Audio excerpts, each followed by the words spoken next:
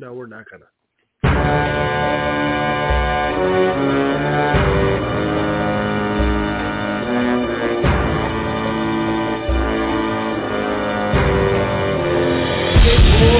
can do it. They never thought he could, but deep inside he always knew he would. That's why he ain't over.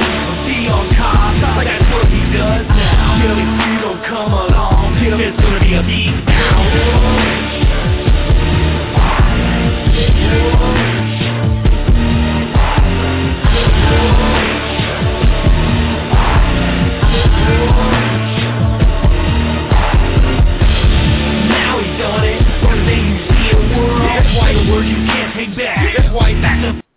Hey everybody, welcome to the Unscripted Wrestling Podcast.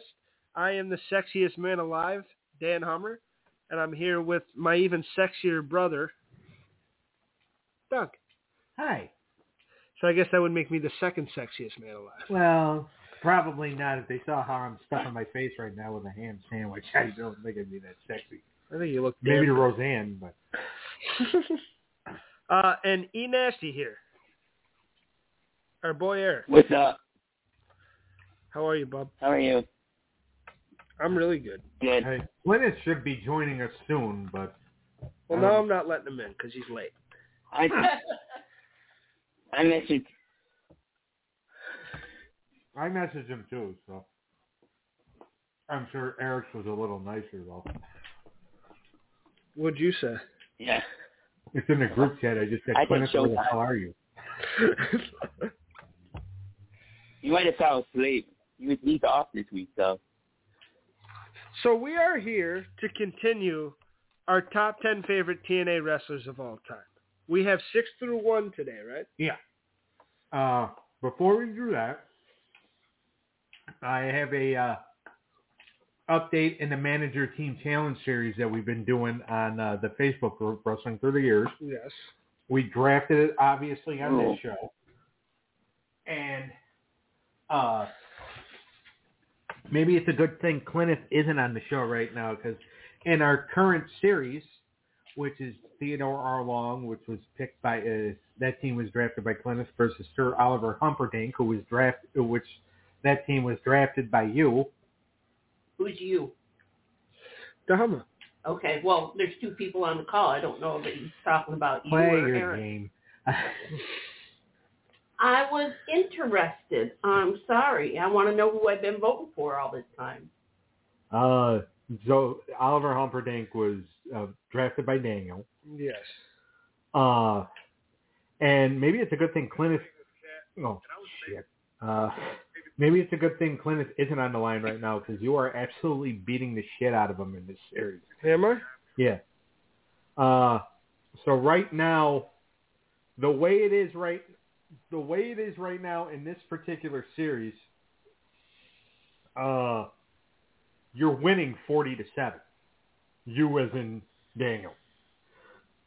Yikes. And Clintus can't even necessarily win, but he can still get enough points to advance from the bottom 6, or the top 6 teams that lose will get in depending on what their points are. Clintus needs at least 11 points, or at least 12 points to get in, or to get into the next round. So he lost. Yeah. Well, he would need that would entail either a 2 5-point victories and a 2-point victory, or a 10-point victory and a 2-point victory. Right now, he ain't getting any of that shit. I'm kicking his ass. Because Dusty Rhodes is beating him 15. If Dusty Rhodes beating Kurt Angle 15-9, obviously you have Dusty. Terry Funk's beating The Miz 16-0. So you're definitely getting the 10 points on that one. $1 Million Man Ted DiBiase. Nobody's voting for The Miz. Huh? I said nobody's voting for The Miz. Yeah. And then Ted DiBiase's beating Drew McIntyre 13-6. So you are actually slated right now. You could possibly end up with about 60 points. Holy shit. Now, Yeah. what that is going to entail is, and I'm making the announcement here, whoever gets the most points out of all the winners in this first round will then be the top seed in the second round, or in the next round of competition. And what that'll do is, if you have the top seed, you get to pick who your second round opponent is. Everybody else, I'm just going to assign them. The top seed to choose. Hell yeah. So, Hump, you might get the opportunity. Well, depending on what else happens, because starting tomorrow, the series is going to be the Miss Elizabeth team, which was drafted by Eric, taking on the Captain Lou Albano team, which was drafted by me. Now, for anybody that does not know who me is, me would be Doug. You are Doug. Yeah. I'm going to kick your ass, Doug. You're going down. Well, since I'm using Captain Lou Albano against the Miss Elizabeth team, more than likely, yeah. Bless you. Bless you. God, she's going. And for you people, I don't mean I'm going to kick his ass for real, but one of these days you will, because one of these days you'll finally have enough. And you'll just punch me right in the fucking face. But all right, so the last series that was completed before this one, Bobby Heenan, which was drafted by Eric, the Bobby Heenan team defeated the J.J. Dillon team, which was drafted by Clinton, 21-19. And then the series before that, the Sensational Sherry team, which was drafted by me, defeated the Slick team, which was drafted by you, Daniel. Yeah. 32-22. You're still crying foul. You've actually written into Congress to try to see what you can get. Yeah, because you're rigging the damn thing. Every other thing I try to rig still doesn't work out in my favor. Can I have this one? No. All right. But so that's what's going on right now. Sir Oliver Humperdinck is basically running away with his series, and it looks like... Yeah, I'm beating the... Yeah, you are beating the hell out of Clint. That might... Oh, he's in. Yeah. All right. I let him in. So, Clint, did you hear that? Clint, did you hear that entire recap of how bad your team is doing in the Team Challenge Series right now? I'm not worried about it. It is what it is. Yeah. It is what it is. Yeah. This is basically Clinton's saying, because obviously the prize for whichever manager wins the Team Challenge Series, and the person that drafted that team would get, a month's power of this podcast, get to decide, what all the episodes are for a month. Yeah. For a month straight. This is Clinton's way of saying, I don't want the fucking power. I thought he drafted some good teams, though. He did. And that's the thing, is that, the team that's getting beat right now should have more than 7 points. Yeah. But they don't. No. So, all right. That's how the series is going? All right. Yeah. Cool. Now we're on to our top 10 TNA wrestlers of all time. We did 10 through 7 last time, so we got 6 through 1. Do you have your list? Does everyone... It's on my phone. Let me pull it up. Right. Does everybody have their list in front of them? All right, chew and swallow, and then we'll do your thing. Shark Boy was my number 10. I had Shark Boy, Petey Williams, the Beautiful People, and then didn't I have Christopher Daniels or no? I believe you did, yeah. I think I switched him with this other. All right. Yeah, no, you went Christopher Daniels. Okay. What was your 10 through 7? Scott Steiner, Douglas Williams, Mickey James, and Black Machismo Jay Lethal. Okay. Eric? Matt Morgan, Bobby Roode, Awesome Kong, and Gail Kim. Plymouth? Might as well assist. Your money, Ding, and Gail Kim. All right. Who wants to start with their number 7? Or with their number 6? I'll start. With your number 6. Go ahead, Eric. Mr. Kurt Angle. I said several times on the show, I kind of think he kind of had a better TNA run, but that's just my opinion. But, yeah, I like Kurt Angle in TNA. I thought his wrestling interviews were fantastic, especially Samoa Joe one, because that lasted at least like 4 or 5 years, because he kept going back to it. His run with Sting was pretty good. His feud with Christian Cage was fantastic. AJ Styles, and who else am I missing? He had Abyss, the Dixie Carter storyline, all that. It was it, and Jeff Jarrett. There you go. Yeah, so yeah, he had fantastic feuds in TNA. Yeah, and what's funny about Kurt is that even though Kurt had like a shit ton of problems at that time, he was going through like a lot of stuff with his divorce and his addiction and the fact that he had to work with Karen. Yeah. Which, bad enough being married to that thing, but then having to work with her. Like, I still contend to this day that Kurt Angle owes Jeff Jarrett a Christmas card every year because Jeff Jarrett is serving Kurt's life sentence. But the Jeff Jarrett Kurt Angle storyline was kind of cool because they were able to drag it on for so long. I mean, yeah, they had to use China at one point. But Jeff and Kurt, for two guys that really hated each other, and it kind of goes back to the Matt and Edge thing too. Back years ago when they were kind of feuding in real life over Lita. You thought they had good chemistry? Yeah, they had really good chemistry, just like Kurt and Jeff had really good chemistry. Yeah. I like their matches together. I thought Kurt Angle's TNA run was a lot of fun. Yeah. But it's a wild one, too. It's not all fucking sunshines and rainbows. No. And he was definitely going through a difficult time in his life, and that's what the whole Perk Angle stuff comes from and stuff like that. But he did have some of his best matches. The likes of Abyss, seeing him do that fucking 360 flip onto Abyss on the table. Yeah.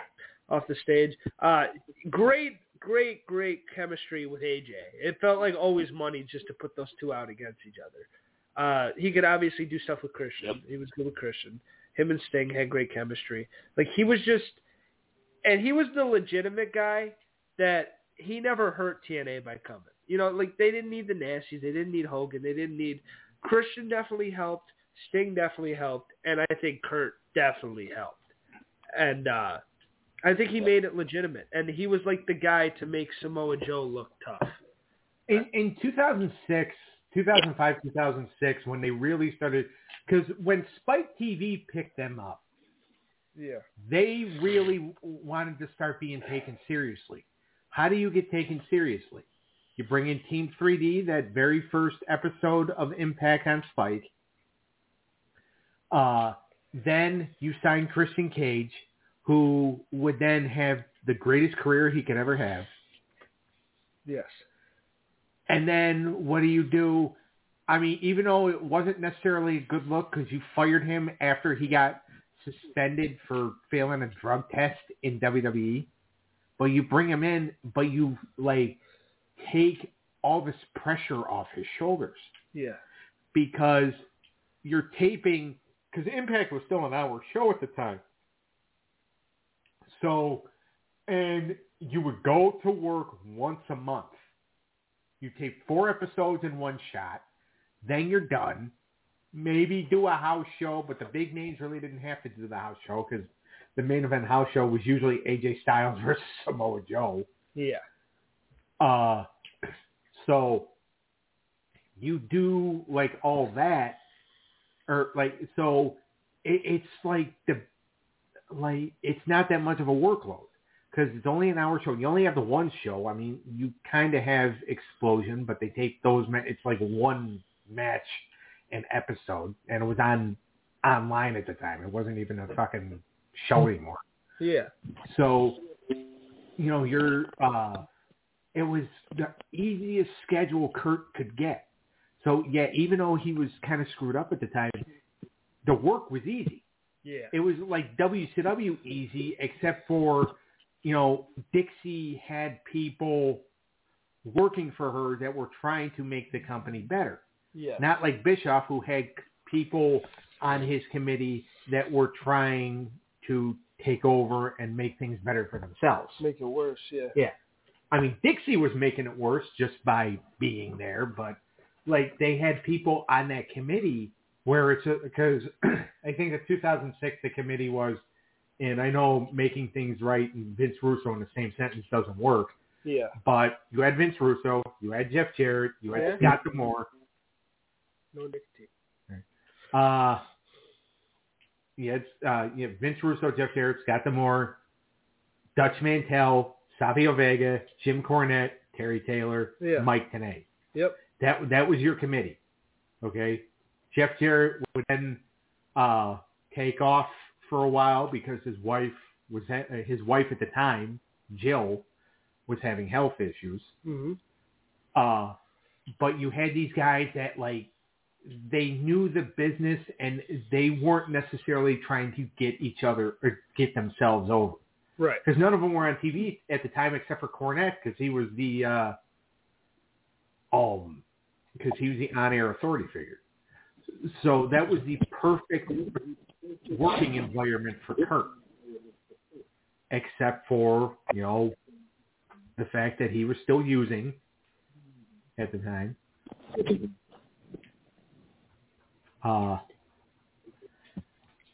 He was still using at the time, but his body wasn't getting beaten on as much. Yeah. Yeah, and I think that definitely helped, but also the matches were tough work, though. You forgot that they were really, he had a lot of scraps and wars. Yeah. And that definitely takes a toll on your body. Well, no, it does. I'm just saying is that, he didn't have to do it as much. Yeah, and that definitely is a big help, but, when you're doing 360 flips off of shit, doesn't really matter. Right. I like Kurt a lot in TNA. I thought he put on some really good matches. I thought he was involved in really good storylines. I thought he made that main event Mafia deal.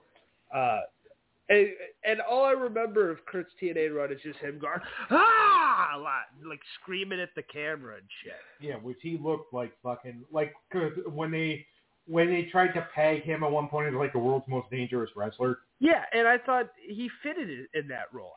I like dangerous, mean, angry Kurt. I know you like funny, fun-loving Kurt, Attitude Era, start of the Ruthless Aggression Kurt. And I like that Kurt too. But the wrestling machine, fucking, I'll slit anybody's throat and give him an ankle lock at the same time. He was just killer for a while. And especially at TNA. There was no more, he did some jokingly stuff sometimes, but there wasn't a lot of fun to be had. Right. It was mainly, he was serious and it was all about business. And you mainly remember that gaze in his eyes that he had all the time. Yeah. But I thought Kurt's TNA run was awesome. All right. Who wants to go next? I'll go. Okay. I don't know if we've mentioned them yet, but I think I'm going to steal them off a couple people's list. I got the Motor City Machine Guns. I took them off mine. Okay. I don't have them on mine. They didn't make the cut. They didn't make the cut? Okay. I love Beer Money. I liked LAX. I liked America's Most Wanted. Motor City Machine Guns are the best TNA tag team of all time. In my eyes. By the way, they're still there. They're still there. Well, they made their way back. They made their way back. Because you say they're still there because we see all the time. We've seen many times how they celebrated when they celebrated 20 years since Shelton Benjamin made his debut. Yeah. He was gone for 8 years. Yeah. In between. He was. By the way. Rey Mysterio. He was gone for 4 years, I think. And then Jeff Hardy, he was gone for 10, and they still celebrated his 20-year anniversary. So everyone, they still celebrate their their anniversaries and say, oh, they're still here. Well, the Guns had, the Guns had gone a while. I mean, Alex Shelley even had, a match in NXT. They were going to bring him in as Kushida's tag team partner. That would have been cool. And they worked as the Time Splitters. They worked the Dusty Cup, but they lost in the first round. And which was what Alex Shelley wanted to do. Yeah. Alex Shelley did not want to win. Alex Shelley saw the grizzled young veterans, the team they were facing, as a good heel tag team. They thought they should go far. And Alex Shelley had even said, because Alex Shelley also liked the team of Pete Dunne and Matt Riddle. So he's like, let them win it. Like, I don't have to. I'll do the deal for Kushida. I'll come in and I'll be his partner. But after that, you don't need me. That's crazy. And then him and Sabin made their way back. And, they are one of the best tag teams because they started out, they were a tag team of little guys, of X Division guys. Then they became this team, and they had momentum for a while. Oh, yeah. But then, they kind of tapered off when, 3D, decided, okay, they did the job for him once, but then afterwards, Bubba's just like, I ain't putting him over anymore. Yeah. So then, kind of got pushed aside for a while, but then in 2010 when they got that big break and they did that best of 5 with Beer Money, and they won the titles. That was their best success. Yeah, and I think, honestly, I think they were the top tag team just whenever they were there. Yeah. Especially his Beer Money. Beer Money was best as heels, and the babyface team, their arch rivals were the Motor City Machine Guns. Yeah. They didn't have another arch rival. Yeah, because those two teams had the best matches when they were against one another. Yeah, that's the two tag teams you remember. Yeah. And both guys are amazing talent. They can work lovely, and they're good separate, but they're even better together. Yeah. All right, Clint, who's your number 6? I got Bobby Lashley. That's a good pick. That's a great pick. Yeah. I mean, from what I've seen, I mean, he's great. He's great in the ring no matter where he goes, especially after first leaving WWE, going there, winning the world title, things he did with MVP, the matches he had. On there, I mean, how can you not put this guy on a list, on anybody's list? Right. The one thing, that, kind of bugged me, I mean, and Lashley did good, but, when they did that whole America's Top Team, when Dan Lambert was in Impact, or at this time, I think they were even known as Global Force. And they did that angle where, and that's actually where, the first time Kobe Covington really kind of... He was in TNA? Yeah.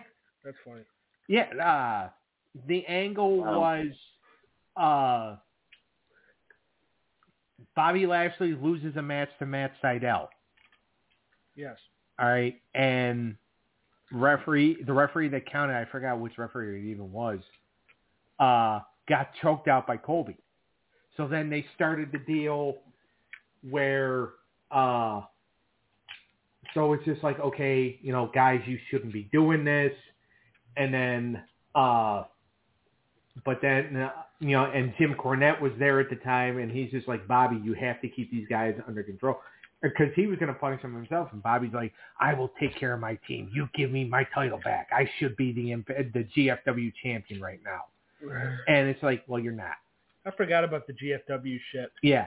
And then the next week, Colby choked him out again, and then Scott D'Amore came out and tried to, you know, kind of diffuse the situation, and Dan Lambert, thinking he was a tough guy, you know, knocked him on his ass.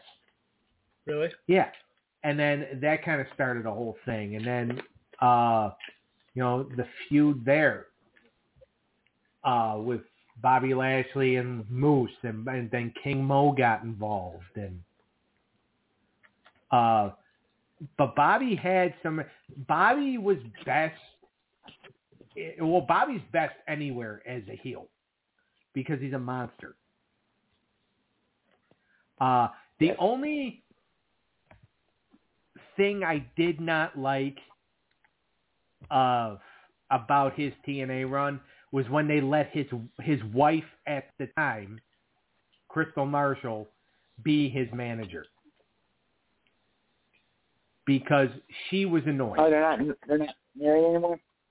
No, Lashley smartened up.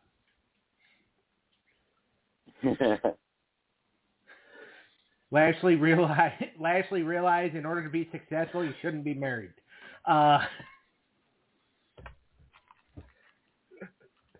Hopefully he had a prenup. Would be a good idea.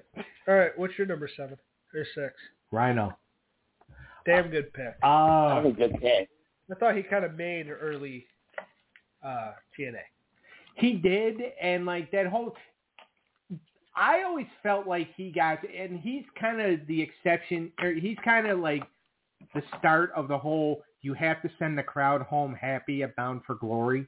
Yeah. But then, like, because at Bound for Glory 2005, he busted his ass. He won Monsters Ball. Then he won that 10-man gauntlet. Then he won the NWA title from Jarrett. Yeah. Well, then a week later, which was actually taped like 2 days later, when TNA had their first primetime special, Jarrett got the belt back. Which, again, and I kind of explained this last week, it wasn't necessarily Jarrett. It was that stupid NWA board of directors who they decide who the champion is. And they had, because Jerry Jarrett still had a say, and I think him and Jeff were still talking at the time, Jerry felt like TNA was best with Jeff as the NWA champion. They were wrong. Yeah, exactly. So Rhino, I think, got a raw deal there, but that also started his babyface run, and then like, you know, the wild ass matches he had with Abyss. Oh yeah. You know, feuding, like, you know, he did, you know, at Slammiversary 2006, he did what everybody, including Mike Tenay and Don West, what everybody wanted him to do, and that's gore that, in Rhino's words, that fat little bastard Scott D'Amore. Like I remember, like, because Team Canada actually cost Rhino like the NWA title and Rhino's rematch with Jarrett, I think, at that December 2005 pay-per-view. Yeah. And Rhino got on the mic and he said, he goes, I am going to go through every member of Team Canada until I get to that fat little bastard, Coach D'Amore. And as soon as he said fat little bastard, you heard Tenay and West go, woohoo! That's funny. It's just like, guys, he's kind of in charge of the committee of your company. That's funny. But no, Rhino, and then, like, you know, Rhino had a lot of the starts and stops because he was dealing with his own issues at the time too, right? And then, you know, he's also going through a divorce, and the old lady took his, took his daughter, and they moved to Germany. Yeah. But Rhino was a constant from like 2000, from 2005 to probably about 2009, 2010. He was, probably not necessarily like their best worker, but he busted his ass, and like when they needed like that hardcore, like, beat the shit out of each other type match, they always called Rhino. Yeah, and the gore was always fun because it was a cooler name than the Spear. Yeah. And when he hit you, because he was so big, like he really could cut people in half. Well, I mean, not actually, like. But he does, yeah. His gore is like better than Goldberg's Spear. It's better than Edge's Spear. Well, Edge does it in a different way, but I think Rhino might have the best one. Yeah. Rhino's had such an interesting career just as a whole, from being like the last like face of ECW, which Paul wanted, but it was like dying, and then doing the WWE run and having like somewhat success, and like the matches with Jericho were really good, and like he did a couple things here. I remember him and Benoit for the title on that draft episode of Raw. Yeah. He did a few things here and there, and he was like presented in good lights, like especially on Paul Heyman's SmackDown. He was pretty. Yeah, he was pretty well featured. Yeah, but and then the whole TNA thing, and he was kind of big, and then everyone's like, "How is Rhino a main eventer?" Like, it was kind of surprising as a kid, but then he comes back to WWE some years later, fucking teased with Heath Slater, and it makes money actually. It like is a big draw a little bit. Yeah. Like, Rhino's had an interesting career. Rhino's had an interesting career, and the fact that he kind of, I'm not sure if he's still in TNA or not. But he was a success with Heath. Him and Heath had a good thing going. Yeah, which they actually took it back to Impact. Yeah. And I'm sure it's not the same or anything, but it was pretty cool. Yeah. And remember him as the Santa when he was drunk on the one episode of Talking Smack? Yeah. So they went back to Impact, him and Heath, and they were doing like this battle royal. I think it was at Bound for Glory or something like that. And it was basically the stipulation was it was called the Call Your Shot battle, the Call Your Shot gauntlet. Yeah. And if you win, you can get a title shot. Well, Heath entered. If he won, he would get a contract. But also, if he or Rhino won, Heath would get a contract. Heath injured his leg halfway through the match. He was supposed to win. So they were going to hire him. Yeah. But he got hurt. So halfway through the match, somebody got the word to Rhino. It's like, all right, your partner got hurt. You got to fucking win this thing. Yeah. So you're going to get Heath his job. I was like, cool. All right. Yeah. So he gored the shit out of whoever he had to gore, and he won the match, and him and Heath, ended up being a team again. And they are former Impact Tag Team Champions. Nice. Yeah. So that, cool. So they were able to bring that into two different places. Very good. All right, Eric, number 5. My number 5 is what I consider the best tag team in the TNA history, in my opinion. Beer Money. We briefly talked about it last week. I think their run was great. They reunited in 2015, you guys said, for a little bit. Was it? Huh? No, I said they reunited for a bit in 2015. Was it 2015? Yeah. Yeah, I just love these two as tag team and singles because I had Bobby Roode as my number 9 or number whatever I had it on my list earlier as a singles competitor. So yeah, I love Bobby Roode and James Storm was pretty decent as a singles. But he's better known as a tag team, which isn't a bad thing. Yeah, and what's funny about them is the fact that when they got put together, they were, two kind of mid-card single stars. Yeah, they were. And you're damn right they were. And then they get put together and they actually make a really good team. They get the titles. They do all this stuff, obviously as a team. And they were together, before they split up, they were together for 3 years. Yeah, that's nuts to me that they were only together for 3 years. They were such a big tag team. Yeah. It's amazing how, runs seem like they go for so long, but then they only go for 3 years. I did like, and I love Bobby Roode too. I did like James Storm better with Chris Harris.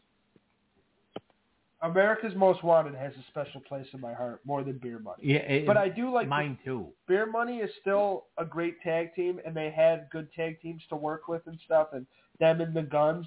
But TNA's tag team division, to me, was better in the early days with A&W. They had better guys to go against. Yeah. As opposed to 3D and the Nasties and shit. Yeah.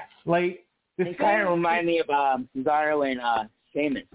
Because it was then, it was Beer Money, it was the Guns, and then it was a retirement home. Yeah. Well, because 3D was kind of in and out. They split them up.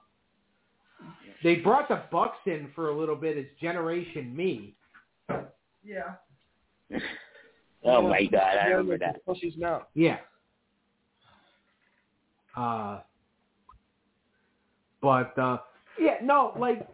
With Beer Money, when they started out, because they did have a really good feud with LAX,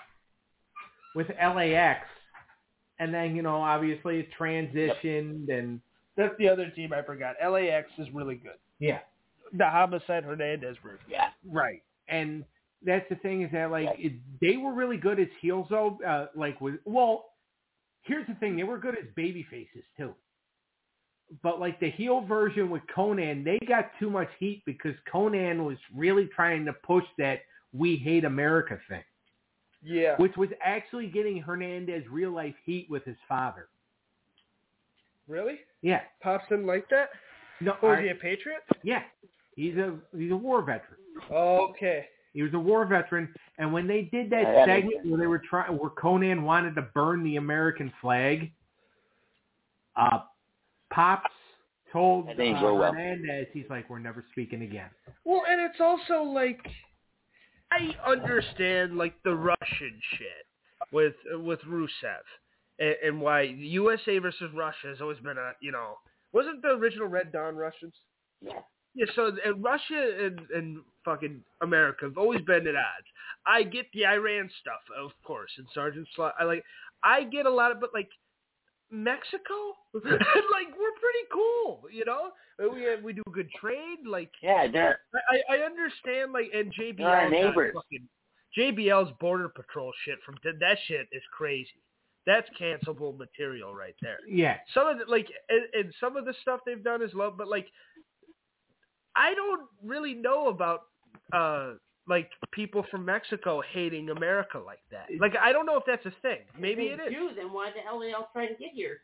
I think that would be another, but that's Republican share. That's not my views. I'm unbiased on. No, this. I'm just saying. I'm not saying it's a bad thing. Yeah. I'm saying that we don't really have a beef with them. No, right. There's been never, to my knowledge, it's never been fuck America, fuck I've never seen that beef. Even like soccer, I've never seen it. It's not like we've never went to war with Mexico. Right. It's never. I've never really. So that was a weird angle to take at the time. Right. And you talk about the JBL thing. Bruce Pritchard tells a story that when they went to shoot the angle, they went to the person's field, or they went to the wrong field. Really? Yeah. They went to go shoot the angle, and the person that owned the field or whatever came out with his gun, and he's like, "What are you guys doing on my field?" It's like, "Oh no, you said we could be here," and then it was the field next door. Yeah. They went to the wrong house, and Bruce is just like, "Whoops." And I was just like, and you're Vince's right-hand man? Yeah. Like, what the fuck? And those don't age well either. That's stupid. But that's a little more like at least you've heard of that. Yeah. And you know that and that was South fucking. Park did an episode on trying to stop people from coming across the border. Yeah. Well, because South Park doesn't give a fuck. But and I don't like the JBL shit. To me, that's like kind of racist and it's fucked up. And it's like you don't need but that's Vince's stupid sense of humor. And at the time, it was a different climate and all that shit plays into it. Yeah, you can get away with that shit. But it's not even. I'm not bringing racial shit in. I've just never heard of like Mexico and Mexicans being like, yeah, fuck America. Right. Like so, I never knew of that beef. Yep. But was LAX like Eric's number 5, or do we go off topic again? Well, no, Beer Money is. Yeah, right. Beer Money. But we got into LAX a little bit. All right. Oh, yeah, that's right. Guess you forgot about LAX. Yeah. Homicide and Hernandez is the best version of that team. Which originally was not supposed to be... and I like Santana and Ortiz. Don't get me wrong. I do like them. Right. But the original LAX was actually... It wasn't supposed to be Hernandez. It was supposed to be Apollo. Who the fuck's Apollo? From IWA Puerto Rico. He was a Puerto Rican Rock. Oh, really? Was he a good talker? Oh, wow.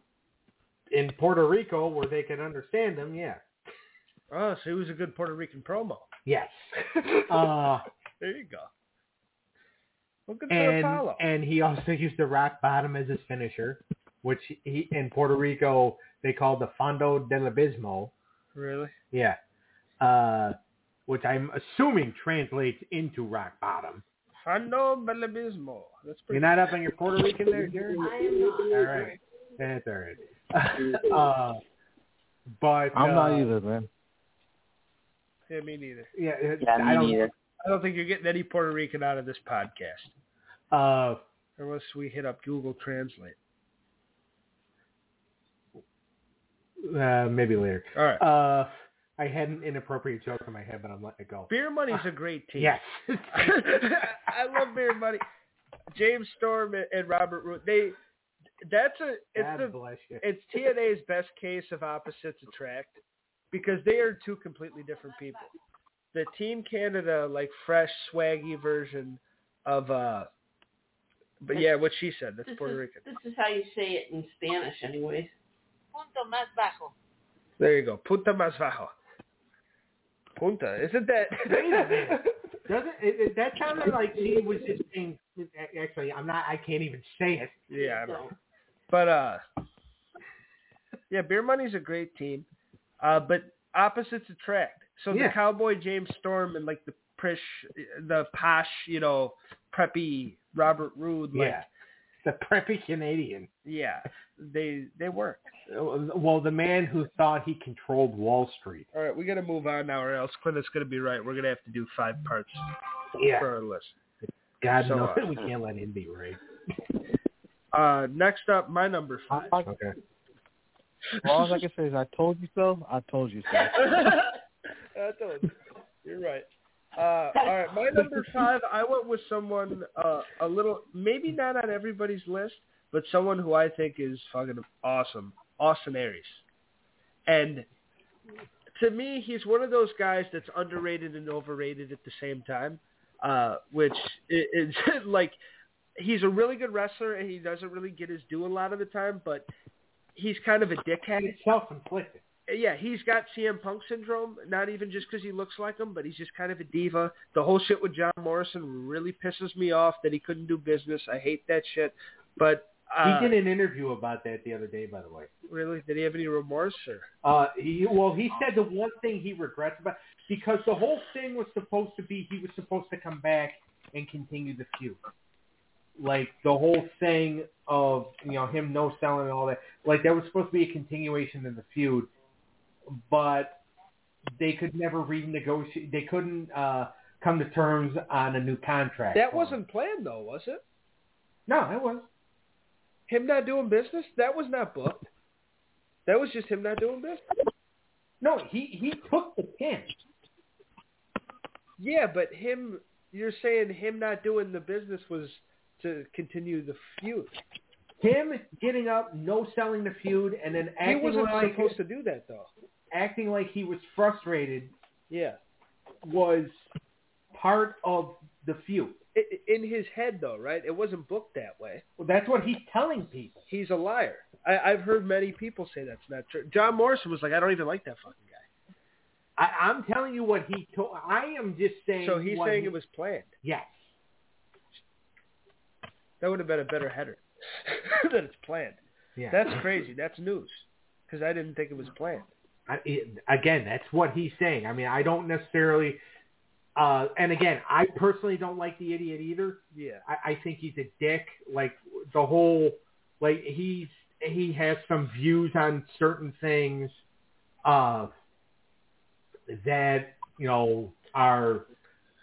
are completely, in a lot of people's eyes, mine included, are completely wrong. Yeah. I know, like ever since the pandemic happened, he can't even get booked because he was going around telling people, fuck the mask mandate. If you're not comfortable wearing a mask, these people can go fuck themselves and just have to deal with the fact that you don't have one on. I'm never wearing a mask.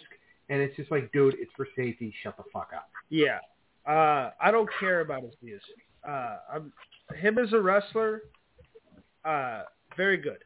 Yeah, very good. Yeah, he's a very good wrestler who, if he shut up, he would be a lot better. Yeah, he's got, like I said, CM Punk syndrome. Yeah. He's just kind of full of himself.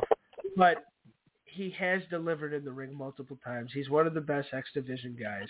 Him making the transition and being like a main eventer for TNA. He was one of the last guys to really work for them. Yeah. And that was like, he was one of their last kind of draws to like a really good main eventer he became. So Austin Aries, I think really ranks high. And the fact that him and Pac had really good matches in WWE for that cruiserweight title. And the fact that we got that moment in time where that got to happen is just cool. The fact that him and Pac got the fight for the, and the fact that this all happens, Pac beats him every time, and then Pac loses the title to fucking Enzo a month later. Yeah. Is a catastrophe. But Austin Aries, to me, will go down as one of the better workers. And he was he could slow things down.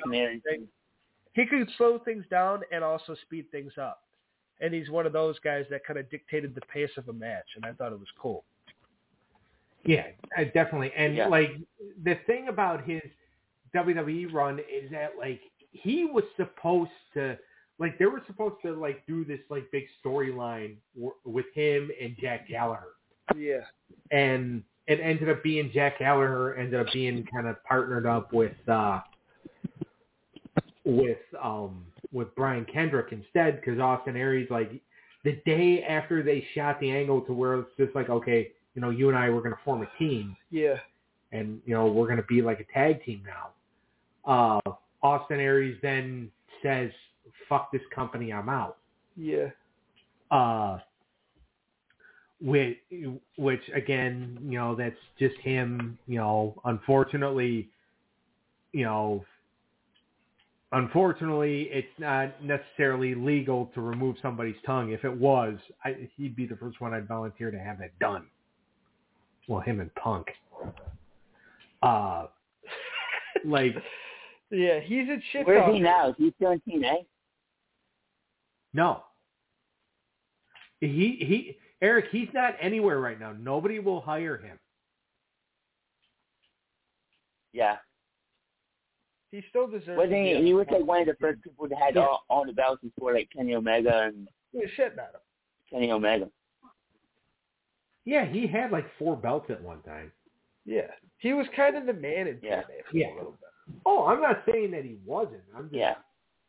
I know. I understand. We can say all his flaws too, but on a top 10 list, I'm just saying he's good too. I don't want him to get lost.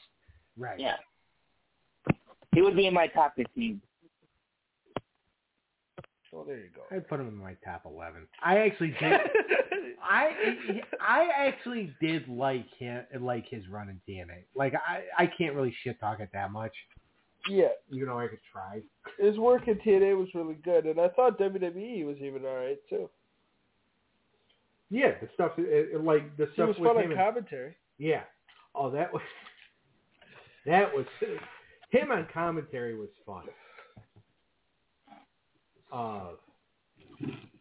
But yeah, I agree. All right, who's next? Clintus? I think so. My number 5 will be Mr. Anderson. The asshole. That's a great pick. I enjoy. All right, hey, look, those promos he did definitely work. I try to keep people's personal lives out of the personal. Okay, like the behind the scenes stage.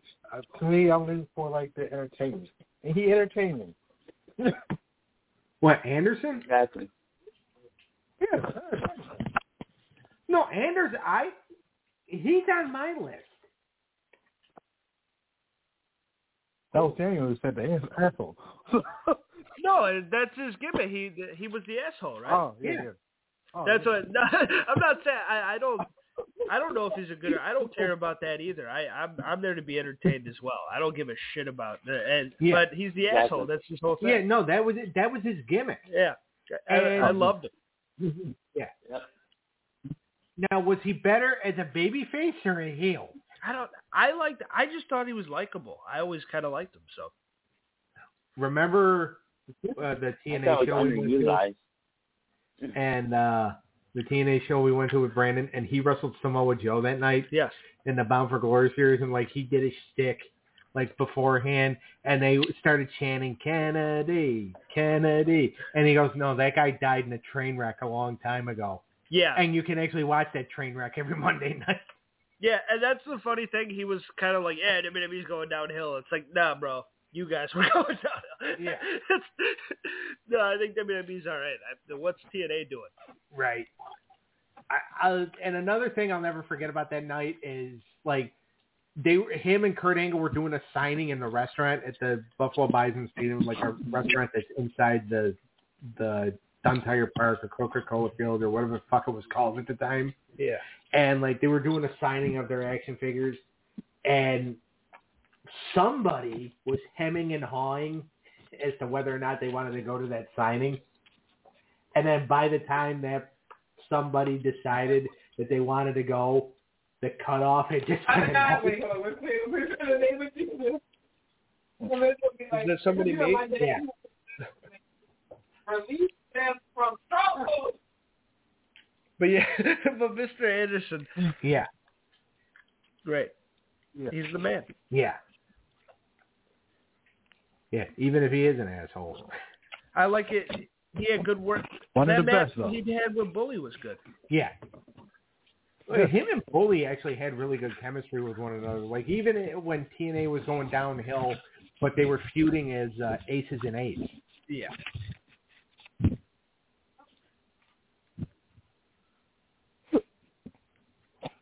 Absolutely. Nobody's got anything else? Yeah, no way. No. All right. Good talk, guys. Wait, is it, I gotta go next, right? My number 5? Yeah. It's your turn. All right. Yep. Sting. Talked a lot about his run last I week. thought he was going to be higher on your list. Huh? I thought he was going to be higher on your list. Wow. I've seen it higher on my list than usual. Well, if they talk louder, I can hear him. You're talking loud. I heard him. I tell you, I'm surprised that he's not higher on your list. I'm surprised too. Only 5? I'm on my list higher than you do. Yeah. Well, I thought that I was trying to do people that, were better, like, associated, better known for their TNA runs. Sting, to me, will always be WC. Okay. Hey, I agree. That's it. Okay. I think that's a good point. Yeah. That's a good point. So, I mean, even though technically my number 2 will kind of throw this theory out the window, but that's like 3 numbers from now, and knowing how much we go into detail, probably next week's show. But no, I mean, we talked a lot about him last week because he was on Clint's list. Yes. When he came in, he basically just came in as a favor to the Jarretts. But then he became like the face of the company.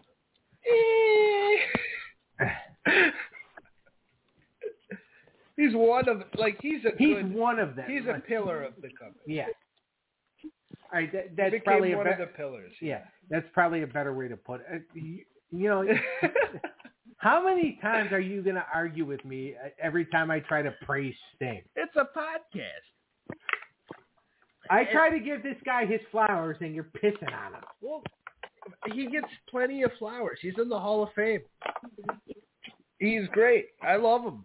I think his TNA run's a tad bit overrated in areas. The Joker shit was kind of stupid in hindsight. Looking at it, does not age well. It's kind of yeah, no, when we watched it a couple weeks ago, I was just like, wait, I actually tried to defend this. He's had some good moments, and the theme song is the best theme song of all time. Yeah. And that shit's pretty cool. I personally, like, one of my favorite parts about him was when he was the general manager. Okay. Because when he came out and, like, he was making decisions and all that, and like the one time he came out because Madison Rayne fired Tara and Tessmacher because she was told that Karen Jarrett apparently, like, after Sting had fired the Jarretts, Karen had given Madison Rayne her power as VP of the Knockouts, and then Sting came out and said, Madison, you really don't have power. You don't have power. And she's like, and Madison, you know, in that screechy voice, he goes, she gave me her power. And Sting goes, well, I got the power. Or I can't screech like that. Like, I'll blow a couple of vocal cords. But, like, he just starts screaming. He's like, well, I got the power. And she's like, no. She's like, yes. And that was just kind of funny. I mean, it's better if you watch it's better if you watch it yourself.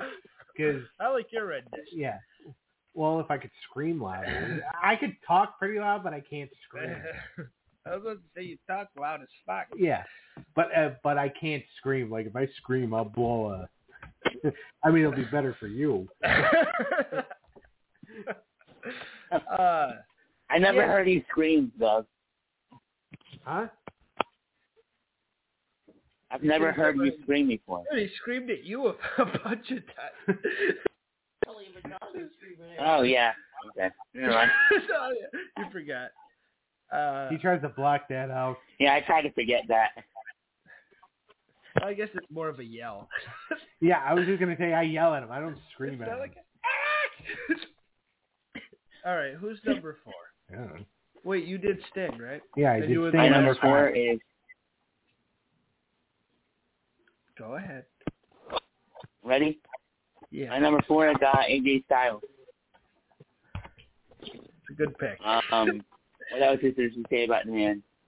He's amazing in the ring, outside the ring. He's an amazing guy. I'm going to save some for you, Daniel, so I know you don't need your Oh, yeah, because we know who it is. It's not on my list. Fuck AJ Styles. I'm just kidding. You know he's on my... Yeah, I'm going to save... I want to say a lot because I know I want to give him... I want you to have the stage for him. Oh, you're such a sweet guy. You can talk about him, though. I mean, he's great. Oh. But, yeah. Yeah. Sorry, Clint.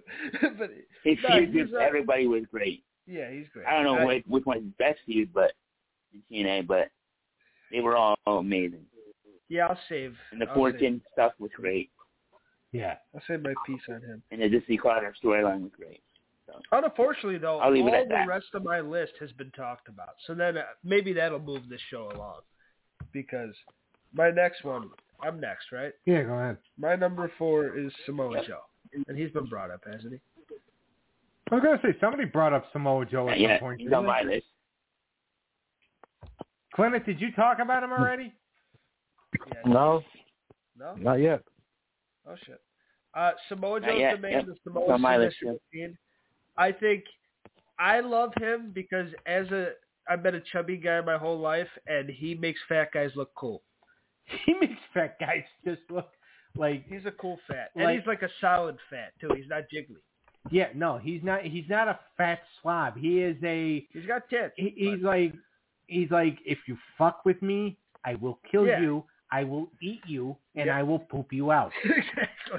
Like, he's the type to rip you in half. He's just like Brock Lesnar if he ate ice cream, you know? Yeah. That's pretty... If Brock Lesnar spent a lot of his time in a bakery... Yeah. He's Samoa Joe. Yeah. I love Samoa Joe, and he's legitimate. He just looks legit, and he wrestles legit. He's agile. He can fly around. He'll do super kicks. He can do it all. He's a good promo. He's a great heel.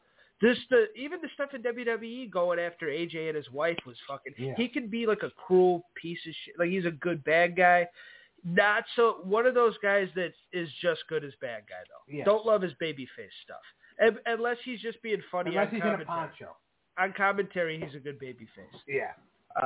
Although the poncho, I think, ruined his career. But I've always enjoyed... And even now, he's still doing his thing. Fucking in a main event angle with MJF. Kind of. I mean, really, that ended. Okay, but he's been doing shit. He is the Ring of Honor television champion. That's got to count for something. Well, by the way, he's held the belt for a year. As long as it's reigning now. Well, there as long as it's reigning TV champion now. So he's still working. He's still doing his thing. But his definitely prime was back then, and he was fucking killing it, and he was the man. I wish he would have had more of a WWE run. Samoa Joe has an interesting career too, but TNA, he is a TNA guy. He's one of those homegrown, even though he's from ROH, so a lot of those guys will say no, he's ROH with Punk and all that. But his TNA stuff with AJ, Kurt, anybody, he could put on a great match with anybody. He was always good. Oh yeah. The only like there's a couple flops like having him join the Main Event Mafia when he should have been fighting them and shit like that, and getting the tattoo that looked like a penis and stuff like that. Yeah, which Mike Tyson actually copied. And fucking, but yet on Mike Tyson it looks great. But so there was a couple flops, but he was the majority of his run. He was the man. Yeah. I guess Samoa Joe, in order to not get made fun of for that too, I guess he just had to bite off somebody's ears. Because that was the period when it's like these guys could really compete with WWE. Yeah. When it was him, AJ, Christian, Kurt, like Sting, and then like Beer Money eventually and Motor City, like that was like they could really actually compete. They got a good roster. In 2010, when they made the move, when they were going to start competing on Monday nights with WWE. Like, if you actually took the time to watch their show was better. The problem is that nobody took the time to watch their show. Yeah, because wrestling wasn't popular anyway. Yeah. And you were only going to pick one wrestling program. Yeah. Because apparently nobody had ever heard of DVRs. So you're only going to watch one show. And unfortunately, it was going to be, you were going to pick Raw. Even though a lot of Raw in the early 2010s stuck. Exactly. All right. Who's your number 4? My number 4 is Bully Ray.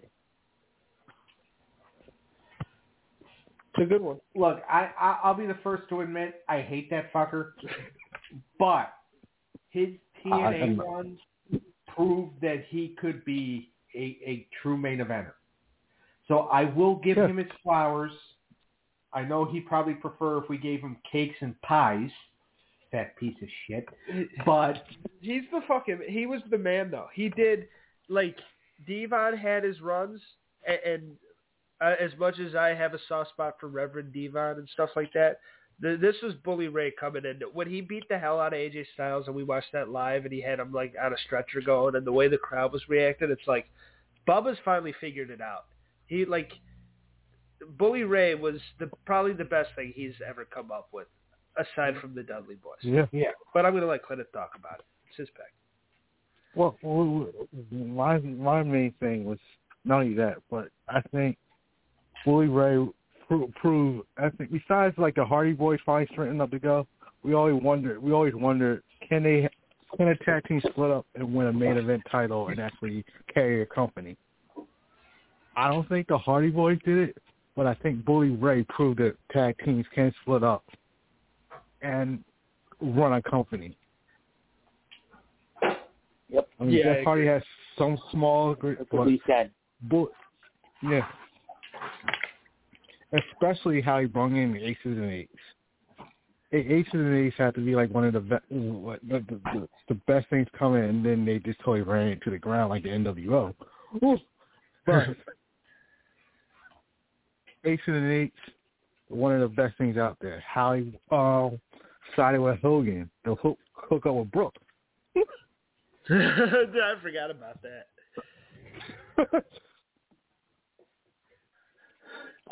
And the fact that he's still nailing Velvet Sky off that. You know? Yeah. So the funny thing about that, when he got the title shot against Jeff Hardy, and then he ended up revealing himself as the president of Aces and Eights, Hulk Hogan had set up a series of qualifying matches that night. Or leading up to, him naming a new number one contender, and whoever won those qualifying matches, they would be in consideration for the shot against Jeff Hardy.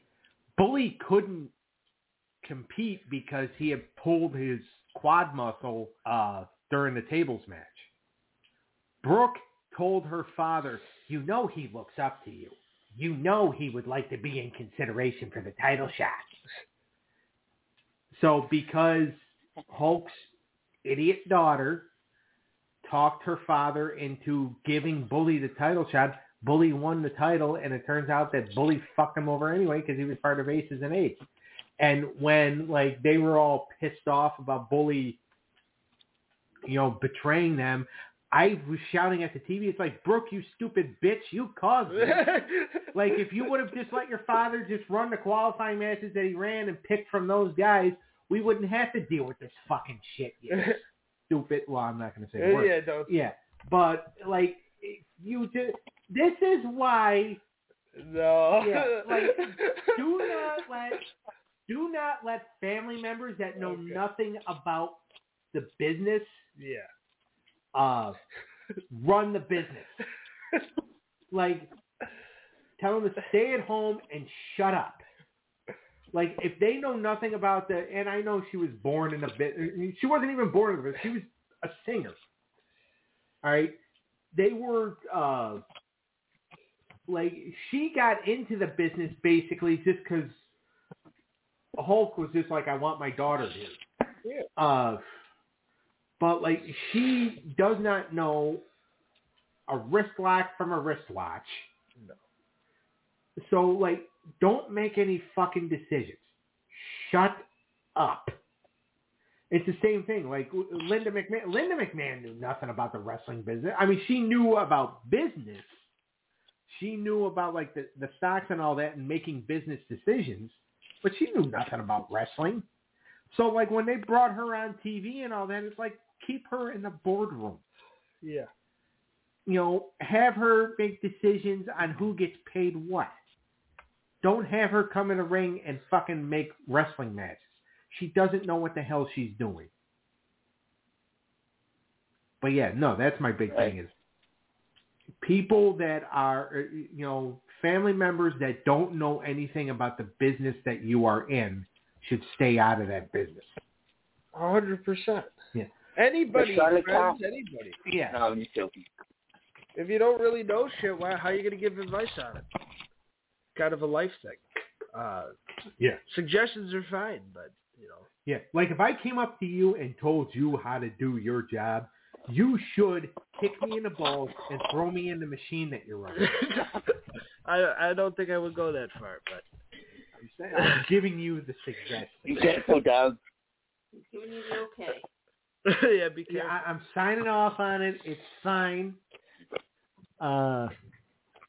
It's not fine. but I appreciate it, I guess.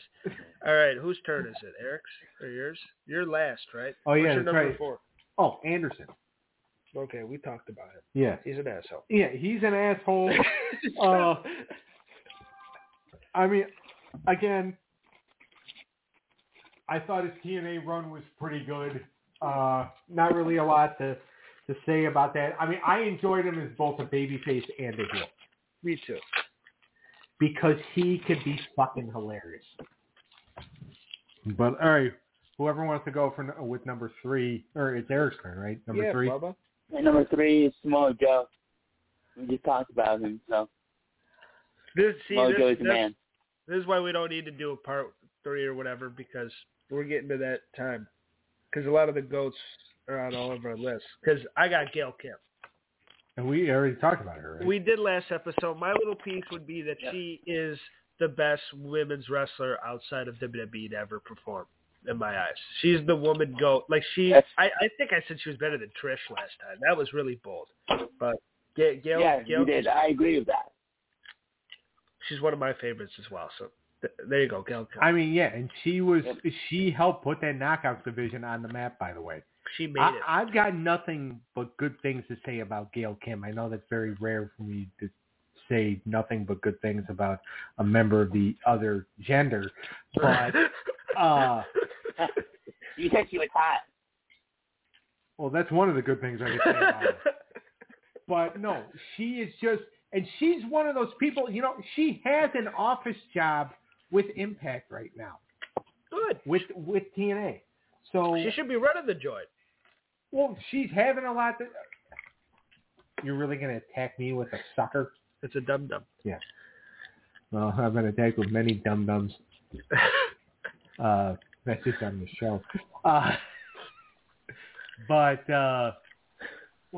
No, Gail is just like... Gail is the perfect person to put in like an office role because she's been there before. Yeah. So. Yep. All right. Clement? All right. Number 3. My number 3 was Kurt Angle, which you already hit up on. All right. Dougie? All right. I don't even know if we talked about this guy yet or not. I know this might actually make the show go longer. Eric Young.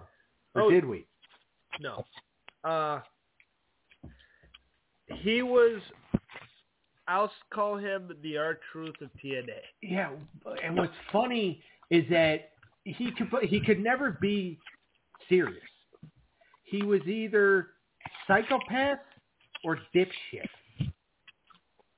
Yeah. There usually was no in between. Yeah. Again, I prefer dipshit, which explains a lot about me. But almost too much. Yeah. But like a lot of his stuff, like he's main evented, like he got the main event at Turning Point 07, that 6-man tag that it was supposed to be Scott Hall and Kevin Nash and Samoa Joe versus Kurt Angle and AJ and Tomko. Yeah. And Scott Hall no-showed the event. They had no idea where the hell he was. He didn't call anybody. So, so they basically just said, they asked Joe, they said, who do you want your partner to be? And he originally wanted Homicide of LAX. And they're like, well, you know, Homicide's not really a big, I mean, we're doing stuff in LAX with him right now, but he's not necessarily a big name yet. So pick somebody that's on their way up to be a big name. He goes, all right, Eric Young. And they're like, all right, that's who we want. Because they didn't want Homicide? No. Why? He was in the title picture a little bit, wasn't he? Not at that day. At that time, he was still part of LAX. But he did get there, didn't he? Yeah. He made evented it something. No, not Homicide. Hernandez did. Homicide's unrated. I never fought for the NWA title? No, he was a Ring of Honor main eventer. Okay. He's a former Ring of Honor champion, which is one of the reasons why Joe wanted him out. Okay. But they instead decided, okay, we'll put Eric Young out there. We'll get him credibility, which they gave him a shit ton of credibility. What year was this? 07. Okay. But no, he was The only thing I really did not like, even though I did like him, was when they gave him the TNA title 3 weeks after WWE did that moment with Daniel Bryan, and they tried to recreate it by having him beat Magnus. He won a gauntlet early in the night, and then cashed in his title shot for the end of the night. Yeah. So he basically did what Daniel Bryan did. Wrestled twice in one night, won the title, and it's just like, all right, I understand what you're trying to do. It was clear copying, like the area shit after the Punk shit. And... Yeah. And then, but one of my favorite things he did was his tag team and his, quote unquote marriage to ODB and TNA. That was fucking hilarious.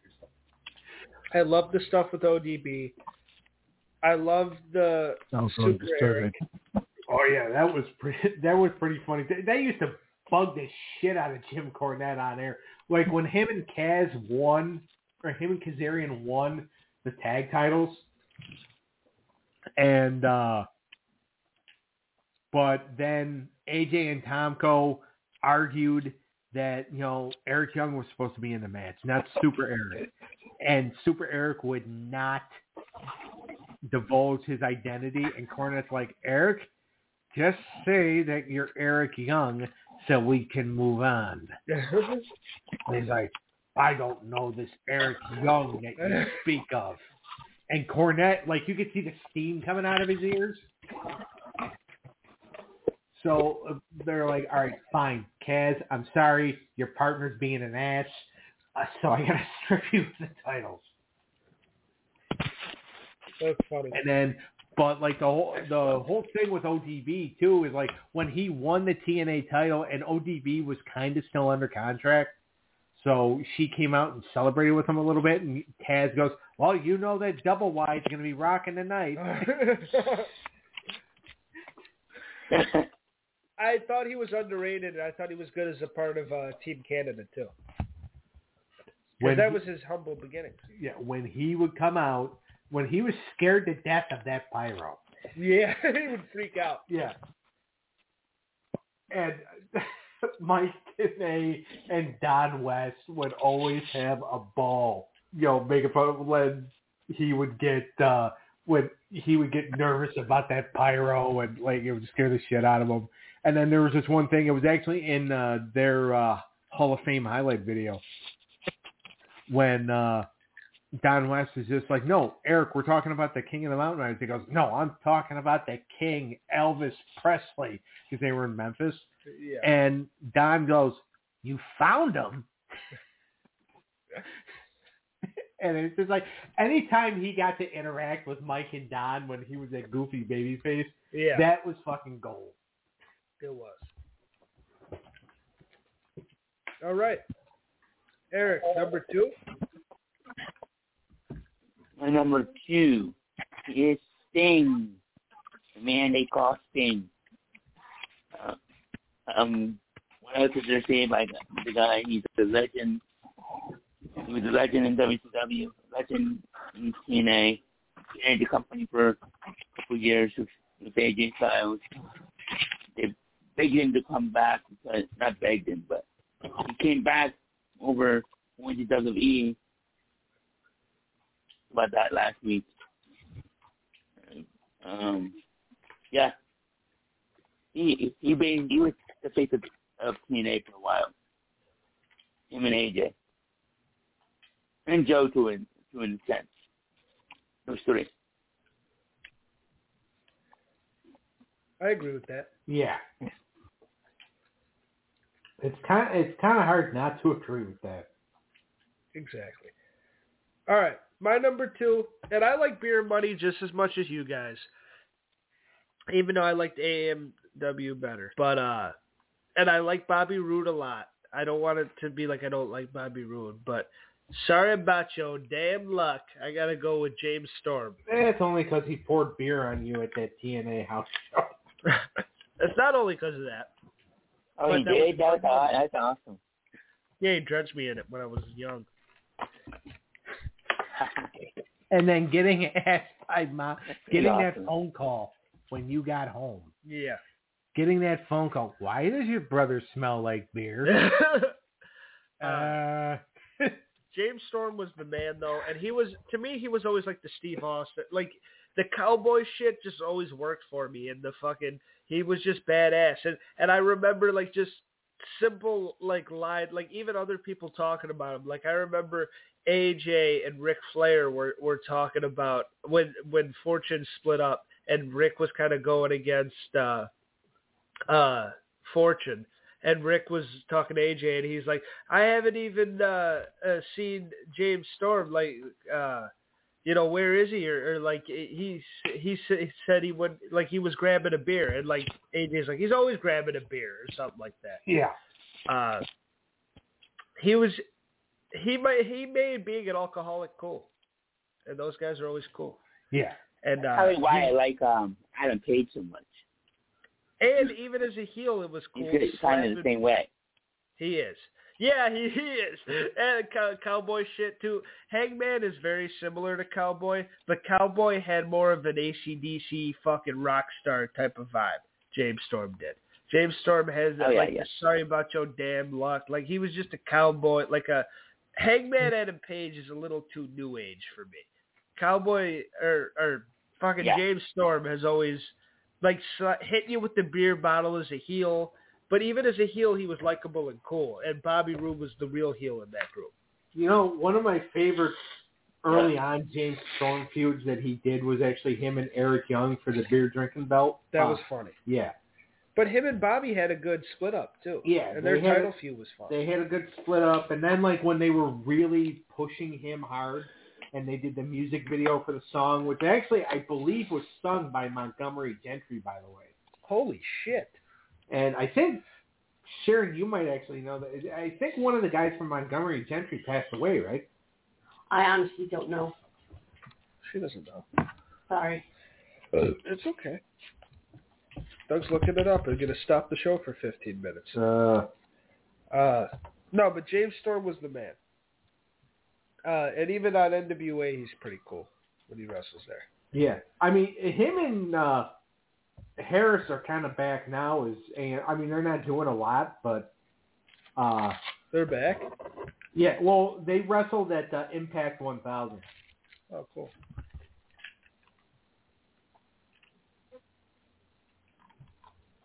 I like those guys. Yeah. James Storm is underrated. I think he's one of the most underrated wrestlers ever. And I know a lot of people give him, like, bad raps or say that.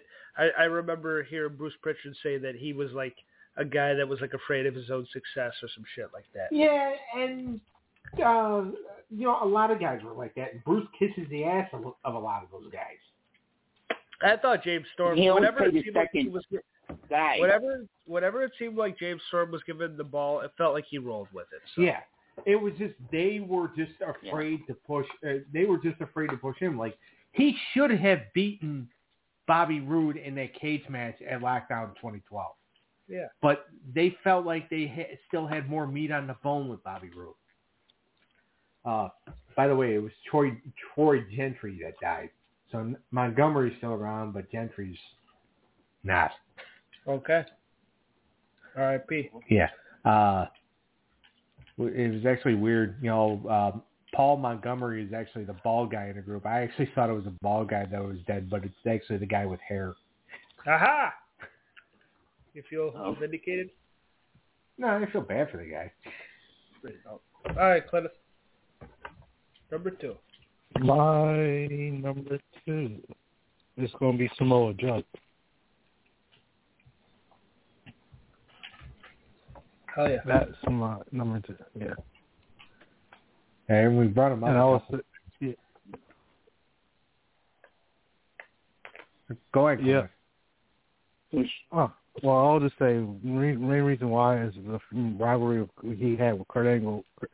When Kurt Angle first debuted, the matches on the rivalry of matches, the Kurt Angle, Samoa Joe rivalry, and AJ Styles. One that really got me to TNA was the one he did with Kurt Angle. That was just awesome. I think that was actually like that first match between the two of them. I think that was like the most pay-per-view buys TNA ever did. Mm-hmm. I think you're right. I think up to that point, anyway. It was like their biggest buy rate ever. It wouldn't surprise me. That's It was labeled as the dream match of the decade, and it really was. It was, yep.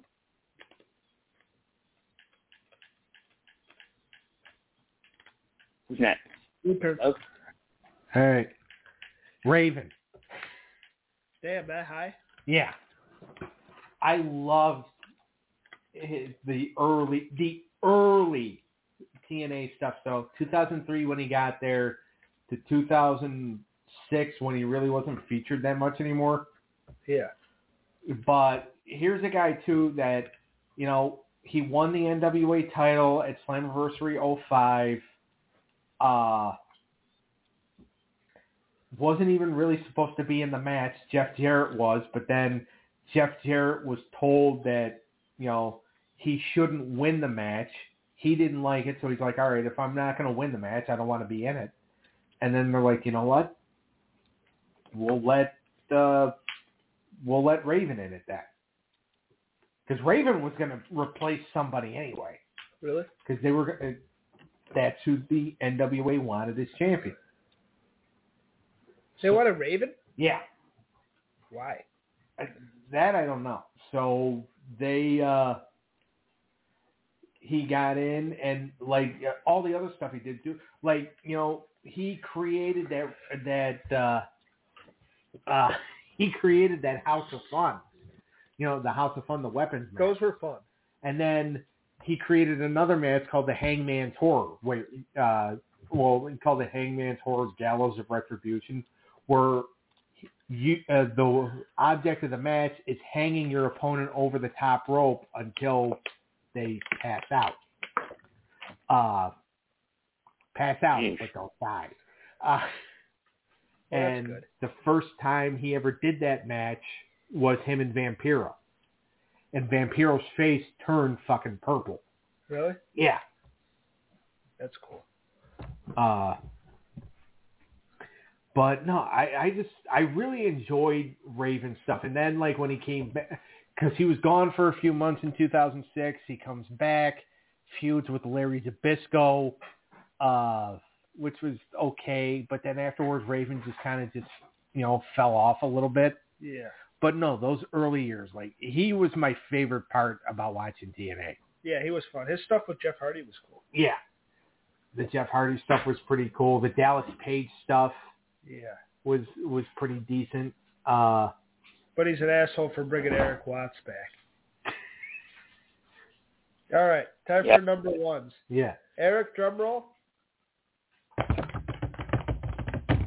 Who's your number one? My number one is Christian Cage. Christian Cage was his TNA run was his best run of his career by far. I mean, his WWE career was good because of his passion and his edge. And his singles run in TNA was far better, in my opinion. His feuds with, obviously, Sting, Kurt Angle, Samoa Joe, Matt Morgan, the list goes on and on. AJ Styles, and he was a great heel in TNA too, and a good babyface. He was. Yeah.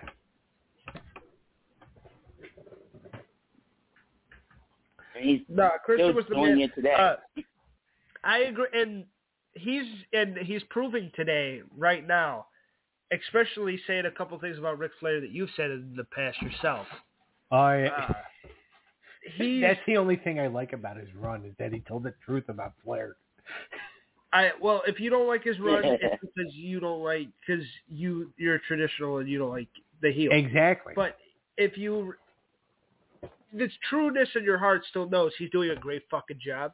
He's really getting heat now. He is, because he's digging like being really personal. He is. He's digging back. But he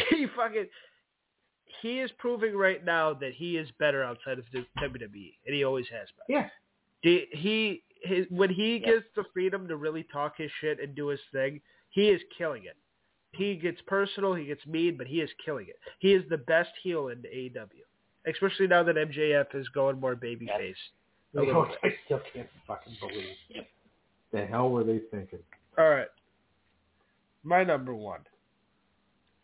Ready? Yeah. ODB. No. The phenomenal one, AJ Styles. He's my favorite wrestler of all time. He's beat The Rock since Rock fucked DC over. So AJ Styles is probably he is my favorite wrestler of all time. The way he transitioned to WWE is very impressive, and I love what he was able to do there, and the fact that he's just cemented his legacy in WWE. But he was the face of TNA for the greater part of 15 years. Yeah. He was the face of that company. He whenever they needed him, he was there. They did him a disservice on multiple times, but whenever they needed a guy to be in the main event or even be in the X division and put on a great match, do an Ultimate X match, go one-on-one with Sting or Kurt Angle or these WWE or WCW guys you're bringing in, AJ was always the guy in the front of the lines. He was even in the front line alliance. Yep. AJ Styles is when he tag teamed with Daniels, it was magic. There's fumbles creative-wise, but it was never his fault. Claire Lynch. And his promo was not always amazing, but his in-ring shit was so good it didn't matter. He's gotten better. He had the in-ring. He's gotten way better. He's a good promo now. I don't care what anybody says. I'll smack you. Yep. He's a great promo now. I agree with that. He had trouble throughout his career in TNA at times, but also he's got one of those likable styles of wrestling that it doesn't matter. He's so good in the ring, and his style is so like you want to watch it to where that makes you root for him. That's babyface enough. But he could be a good heel too. Exactly. AJ was always the man. He was the face. He could put on a match with anybody. Samoa Joe, just anybody in TNA's roster could go one-on-one with AJ, and it would be a good match. If there's any wrestler in the world that it's like, if I fucking in a room and I'm kidnapped, and it's like you can only watch one wrestler's catalog for the rest of your life at any company ever, I would choose AJ Styles. And they'd be like, "No, you'll enjoy them. You gotta pick somebody else." Yeah, they'll be like, "No, you're getting Nikki Bella." I would choose Bryan Danielson. Oh, fuck that. Fucking, it'll be 300 hours of seeing someone kick somebody in the head. Yeah, well, I mean, he can't choose Okada because, like, the guys that kidnap him will have all that cum they got to clean up. Jesus Christ. Because Eric comes every time he sees Okada wrestle. Sheesh. I mean, I come every time I see Nikki Bella, or not Nikki Bella, every time I see Mickie James. Oh, man. Fair enough. But, AJ Styles is the guy. He's always been the guy. He's the John Cena. He's little Cena. Yeah, and the fact he went to WWE and beat John Cena's ass still makes me so fucking happy. AJ's the man. Can you really say that, though, man? The first time around, he SummerSlam match, yeah.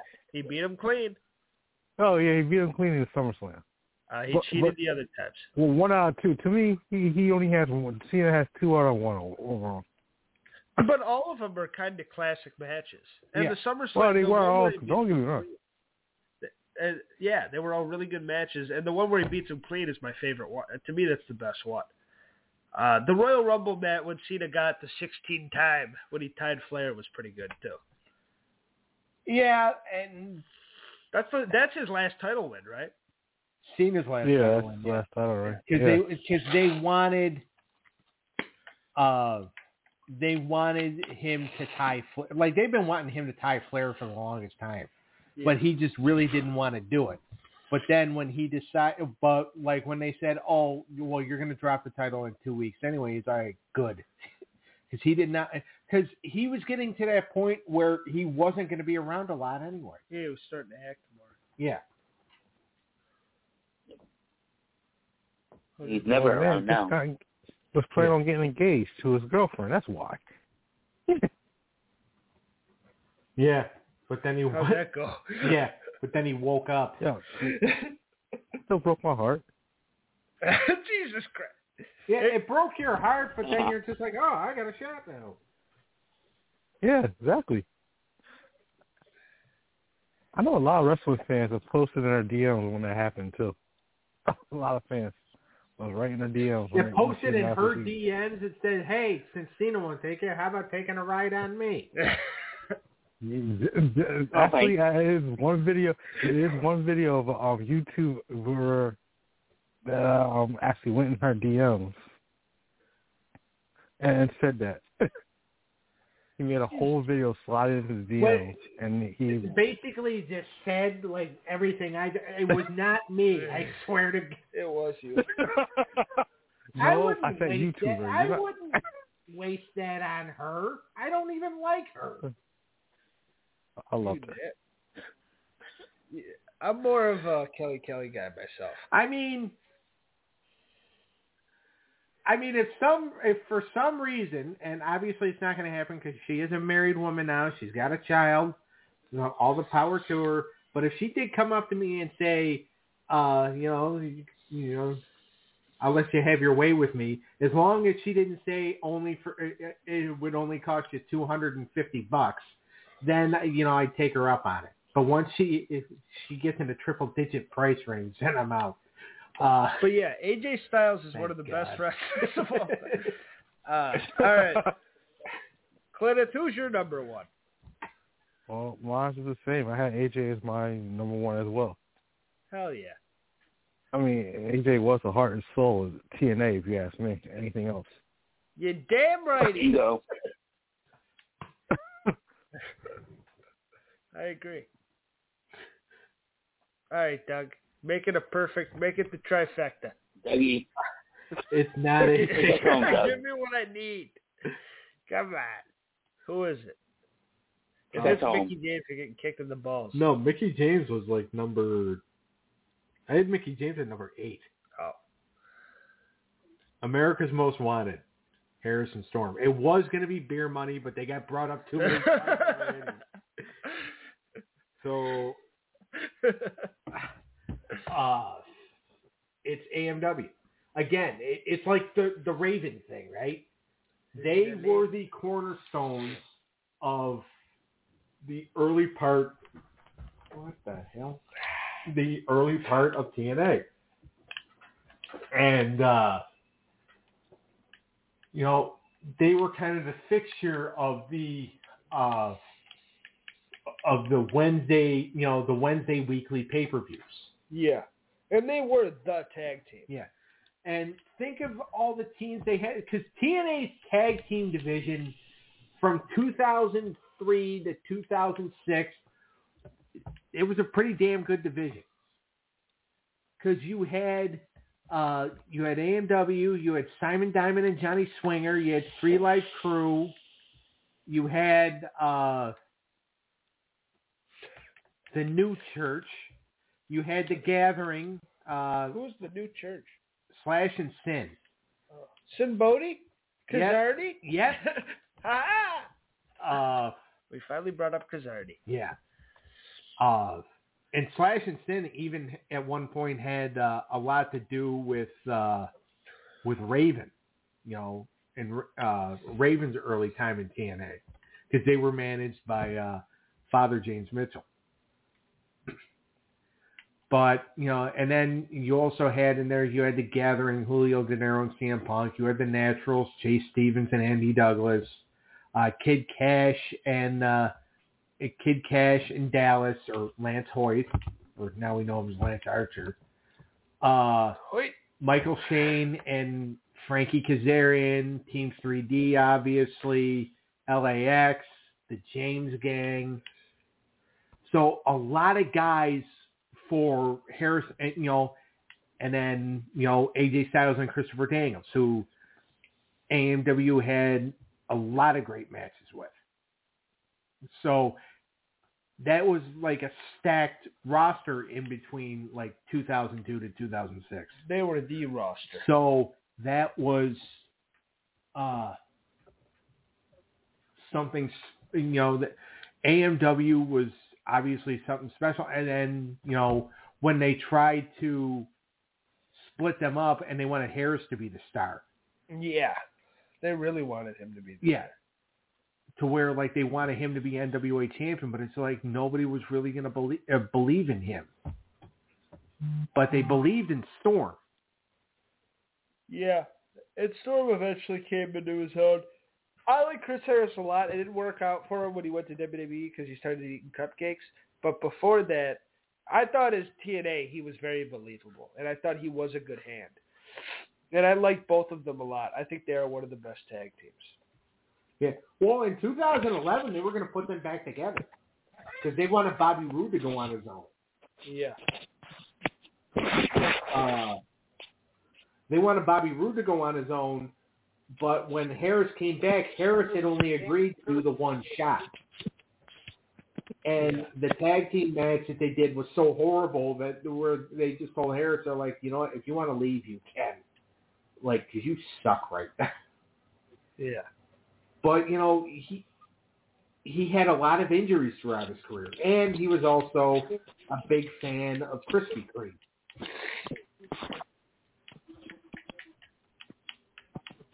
But, yeah, no, they're definitely my number one. And a team I don't want to forget, even though we can't, I'd put them more in my top 10 ROH, but the Wolves were always awesome. Eddie Edwards and Davey Richards, yeah. I liked them better in ROH. They were the American Wolves there, right? Yeah. But they were good in TNA, too.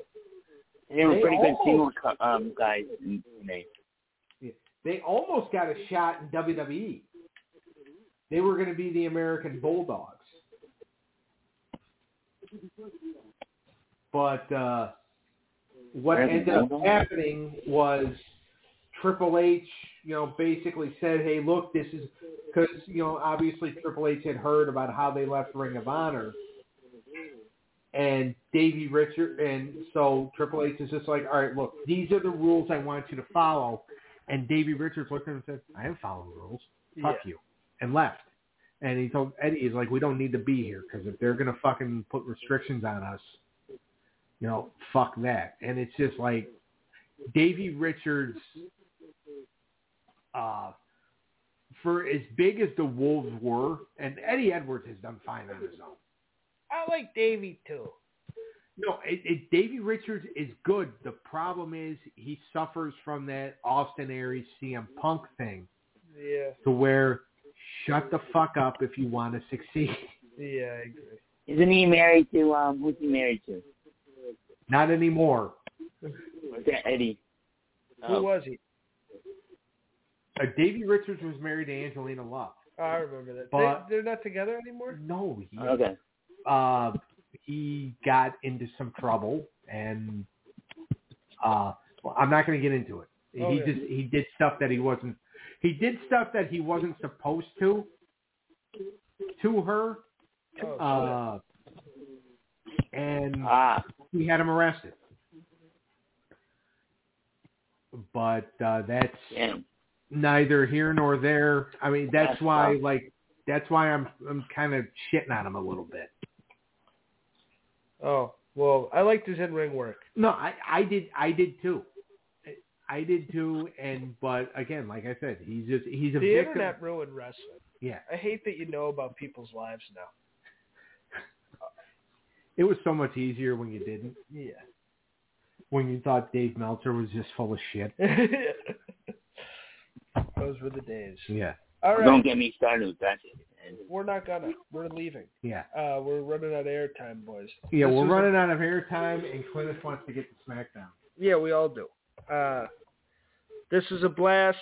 Great time. Check out our other shit. We'll decide what we're doing throughout the week. Have a good one. See ya. Later.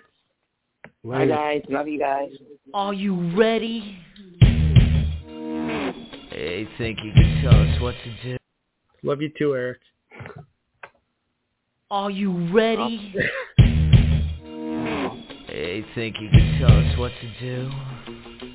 You think you can tell us what to wear? You think that you're better? Well, you better get ready. Bow to the masses. Break it down.